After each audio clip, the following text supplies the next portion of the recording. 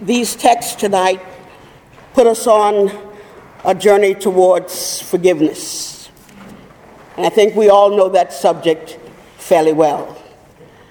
I've chosen to share with you tonight out of the passage in Corinthians, and I would like to read that from the Message Bible translation.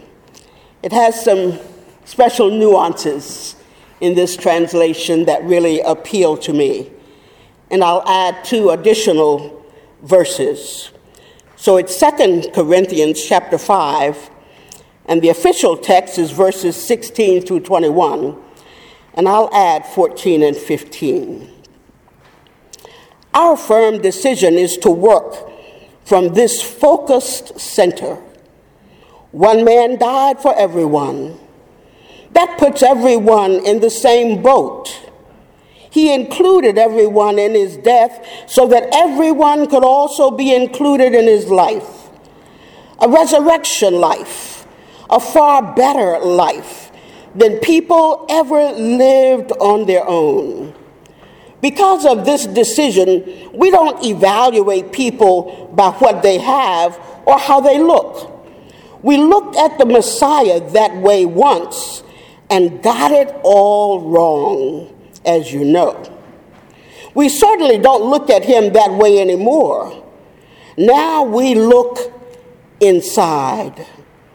And what we see is that anyone united with the Messiah gets a fresh start, is created new.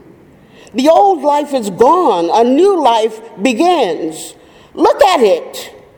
All this comes from God, who settled the relationship between us and him, and then called us to settle our relationships with each other. God put the world square with himself through the Messiah, giving the world a fresh start by offering forgiveness of sins. God has given us the task of telling everyone what he is doing. We're Christ's representatives. God uses us to persuade men and women to drop their differences and enter into God's work to make things right between them. We're speaking for Christ himself now. Become friends with God. He's already a friend with you. How, you ask? In Christ. God put the wrong on him who never did anything wrong, so we could be put right with God. Lord God Almighty, we humbly bow before you to offer up to you your word, that you might serve it up on the tables of our very hearts, that once again we might taste and see that God is good and that God is great. We bless and give glory to your holy name for your word. Amen. Journey with me a few minutes tonight around the topic, correcting regrettable decisions. I'd like to see one hand in the chapel tonight of anyone who's never had a decision that he or she regretted. Anybody? Well, I can't raise mine either. The important thing is that though we all have made regrettable decisions, God's word and God's power gives us ways to overcome those regrettable decisions, to move in a different direction, to have a different sense of purpose and direction in our lives. Many of you have ridden a train before, I'm sure. And we all are horrified when a train goes off the track. Sometimes it's quite devastating for people's lives or some particular area. But in our own lives, we realize too that our lives can fairly easily go off the track. I think this text will help us tonight to know how to get our lives back on track. Ain't nothing wrong with going off track. You just don't want to stay there in a wreck. You want to get back on track as soon as you can. And hopefully this word tonight from 2 Corinthians will help us do exactly that. Paul is writing to what's actually been referred to as the worst church under his apostleship. Can you believe it? I mean, though 2 letters are recorded in Scripture, it's said that he actually wrote 4 letters. If these are 2 of the 4, I don't want to see the other 2 and what he might have had to say to them. But at least we've got these 2 letters. And in this particular text, Paul is attempting to correct what they have been doing and the ways in which they've been living with each other. Because in essence, it seems they've forgotten all about the fact that they're even Christians, that they're even believers, that they're even supposed to love each other. Paul deals with even their incivility towards each other. They're distancing themselves from one another. Paul even says, no, you can't do that. I tend to think that's a letter he could have written to us today. In dealing with our incivility towards one another and our inability to move beyond the differences that we can readily see or sense or hear. But Paul gives them a great image to keep in mind, a great task to accomplish and achieve, to be able to get back on track. And Paul says, just look back at the cross.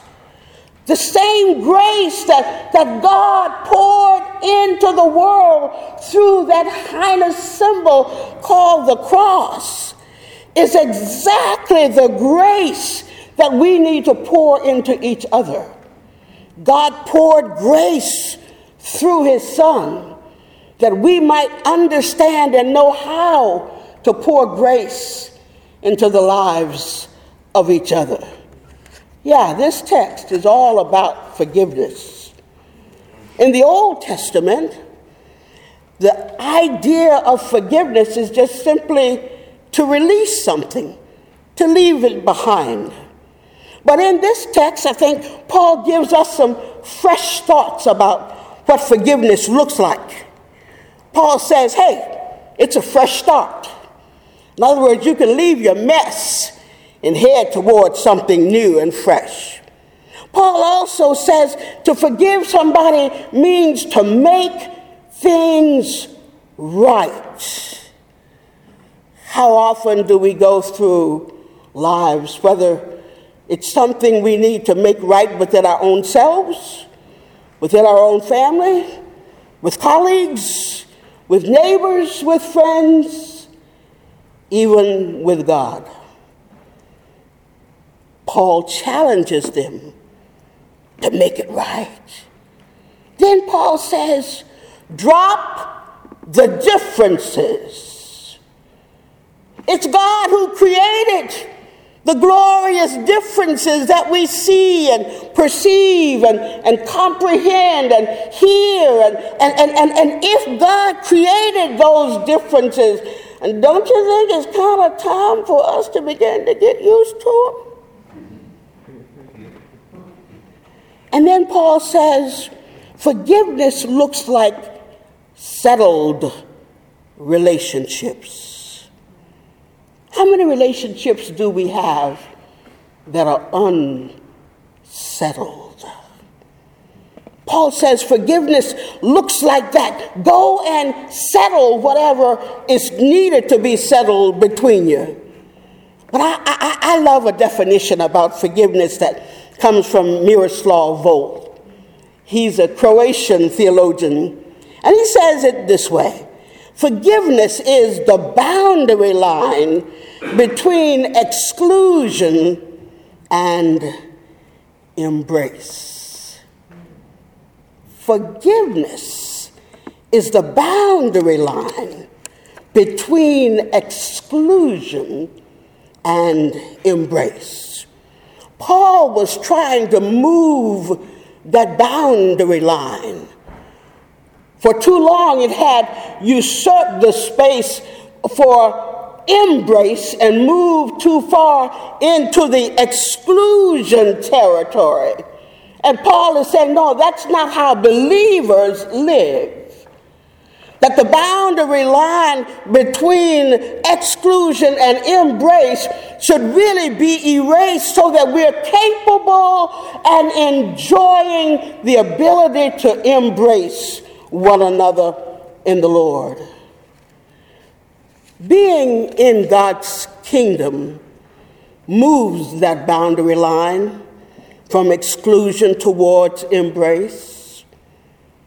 Paul now is calling them back to that reality. What is it that he's asking them to do? He said, you got to make a decision. The choice is yours.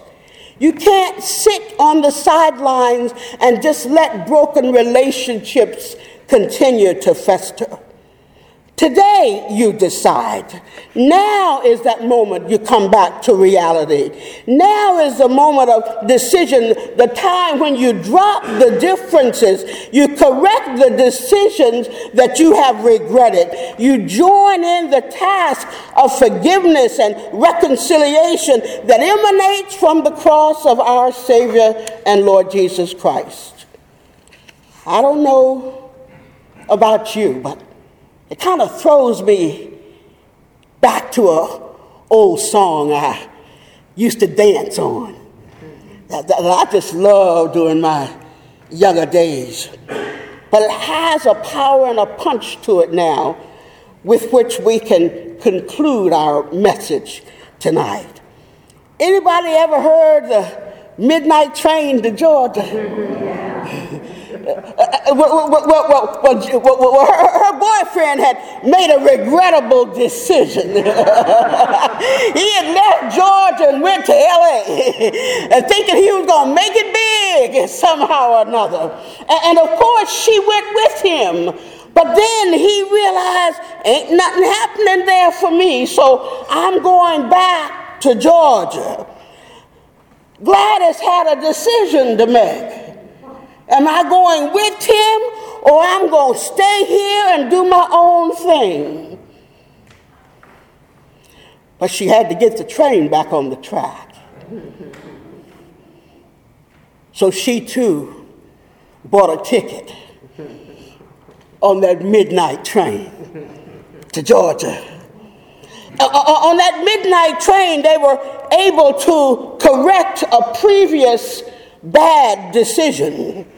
On that midnight train, they were able to bridge the gulf that had been created between them. On that midnight train, Gladys had already decided, for love, gone aboard the midnight train to Georgia, because I'd rather live in his world than live without him in mine.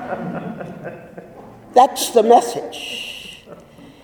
If you let your life continue to be derailed, you're living outside of the kingdom in your own world.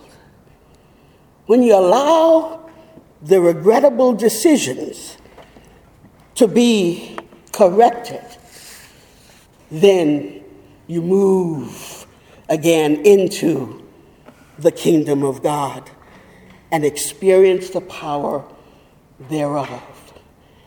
Yeah, I didn't just dance to the song.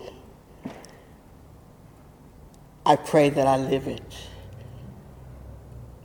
Because on any given day, I'd rather live in God's world, God's kingdom, than live without him in mine.